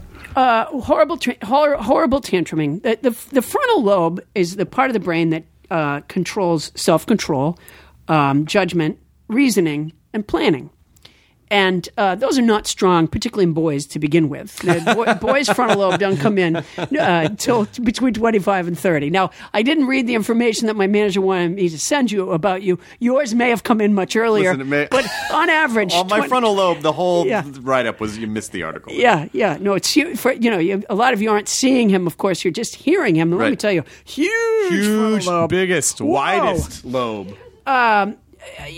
What happened with Thomas is he lost interest in anything else, like any other addiction. Nothing else meant anything to him, and he was a very active kid. He did lots of things, and he just got to where he wouldn't do anything else. This was all he wanted to do. I don't have a door at home without a hole in it. Everything erupted into some sort of tantrum that always somehow boiled down to, electronics. I foolishly, stupidly tried to use it as like a reward. How does that work? Okay, that would be like saying to a heroin addict, well, if you do a good job today, I'll give you some more heroin. It doesn't work that way. That's not the right relationship between those two things. And a lot of things I think I kept chalking up to other things, like, we had some other difficulties in our life. Oh, it's that. Or, it was this. Or I think what's happened is, as parents, we're a bit of a frog in a pot. So a lot of this stuff I think we're thinking is somehow perfectly normal. Mm-hmm. It's not perfectly normal. It's caused by these things. There was just a thing on the NewsHour the other night talking about how there's a woman who did a terrific article in The Atlantic talking about how the increase in suicides in young people has, I think is up 40%. You have to look around yourself and say, okay, what has changed in the last X number of years environmentally, radically, that would cause a spike like that? And there's only one thing. There's only one thing, and that is the proliferation. Man, we could not drive by a goddamn billboard for an Apple product without having a screaming tantrum in our car. Just the sight of that stuff. Because he wanted it. Yep. Just the sight of it would set him off, and it was entirely my fault. I put him in front of a computer when he was 3. I never gave him a smartphone. I never gave him an iPad. I never gave him a laptop. But he found them. He found his way to all that stuff because that's what an addict does. Sure. And people need to know that. How's he doing now?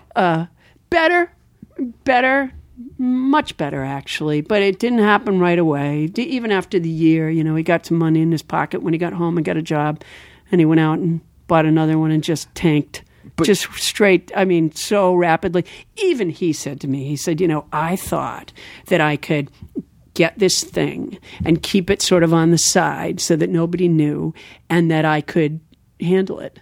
That's an addiction thing. You can't right.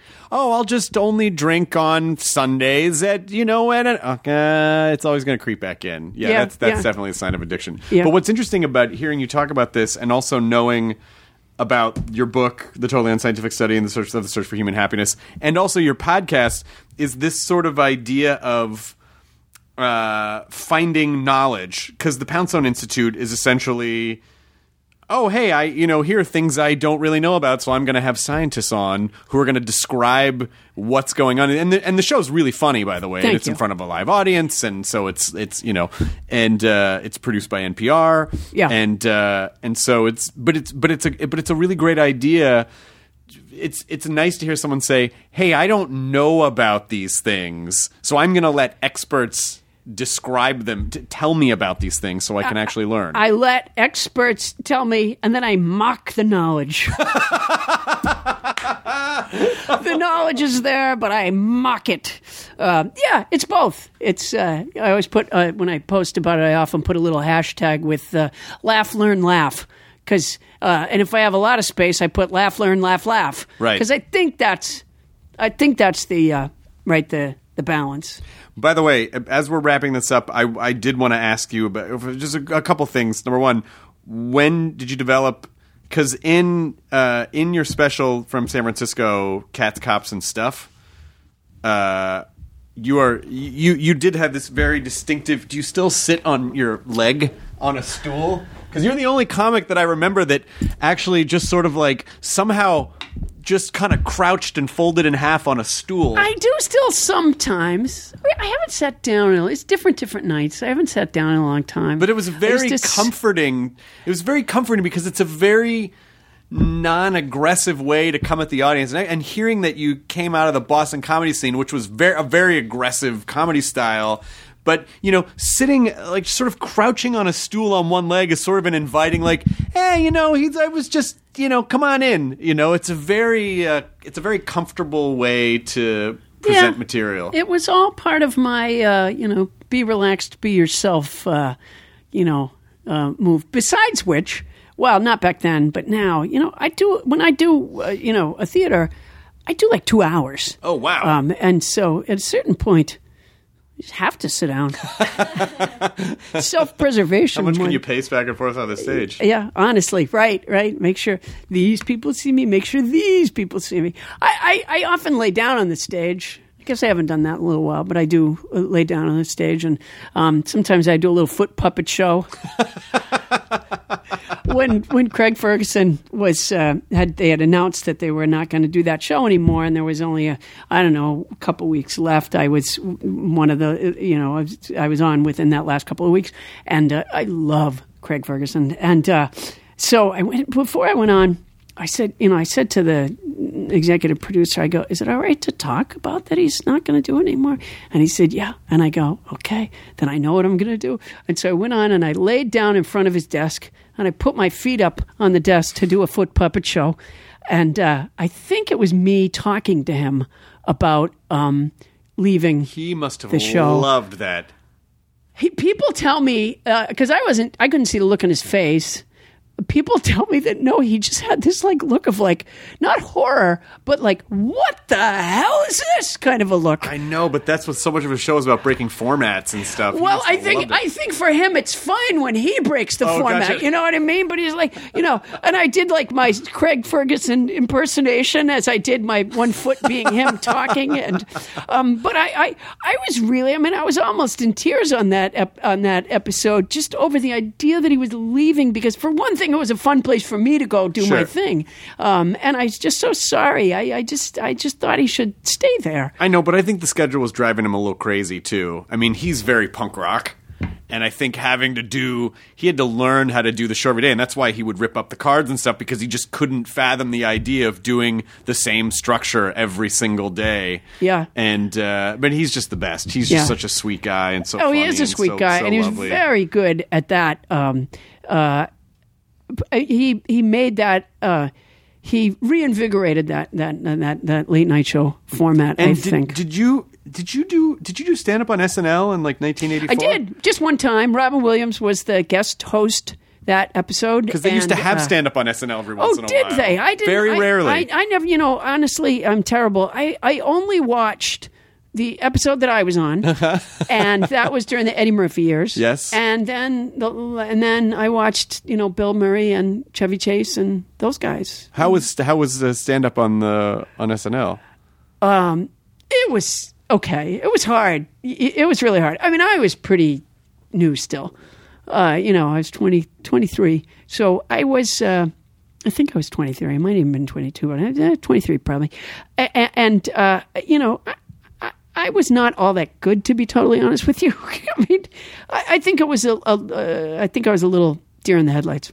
And at what point did you feel like you figured it out? Or, I mean, I don't know if anyone when that happens, I'm going to call you. I'm going to instant message you on Twitter.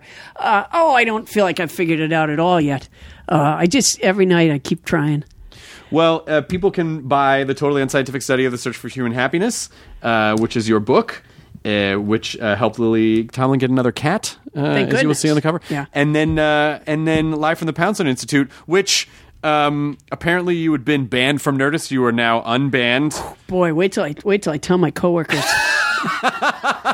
You can park wherever you want. Yeah, and if you go by that like railroad tie thing that's right there at that opening, is there a piece of your brain matter on there? You'll probably see like not my brain, but surely there's some of my skin is there. Yeah, no, I Just mean some strands of dark hair there. Yeah, it was one of those where you hit it so hard that it's that wah kind of pain. Oh yeah, where you have the first pain. But, like there's a really big pain coming in a few seconds. Yeah, exactly. Yeah. So you got a grip to brace for impact? Yeah, exactly. Yeah, Great. Yeah. No, I had to get ice. It was ugly. Well, we just rent the space, so the person to sue would really be the owner of the shop. Really? Because they turned me on to you. No, I don't think so. That doesn't sound right. I don't think so. Yeah, I think that would be Gaston. So, but I'm sure he'll be fine with it. He's a very sweet guy, and he loves to be sued. Loves it. Sue me. Yeah. So, thank you so much for coming on. It was a genuine honor and a pleasure. Oh, thank you very much. And I hope to have you back on. Yeah, I hope I get to be back on. People should listen to your podcast. Are you performing live anytime soon? Do you have any live dates? All over. Yeah, actually. Yeah, I am. Well, I tell people to go to my website because that has my schedule. Because I don't know it that well in my head. I forget where I am this week. So I know that I'm leaving at 5:30 in the morning to get there. 5:25 is my flight, and then I'm in Rutland, Vermont on Saturday, but I'm someplace on Friday. I can't remember. But I tell people to go to just, what is it, like, I don't know, Poundstone.com or some, PaulaPoundstone.com, and I have my schedule there. And then, the podcast tapes here in Los Angeles, currently at Nerd Indefinitely at Nerd Melt. Forever at Nerd Melt. On Tuesday nights at 7 o'clock.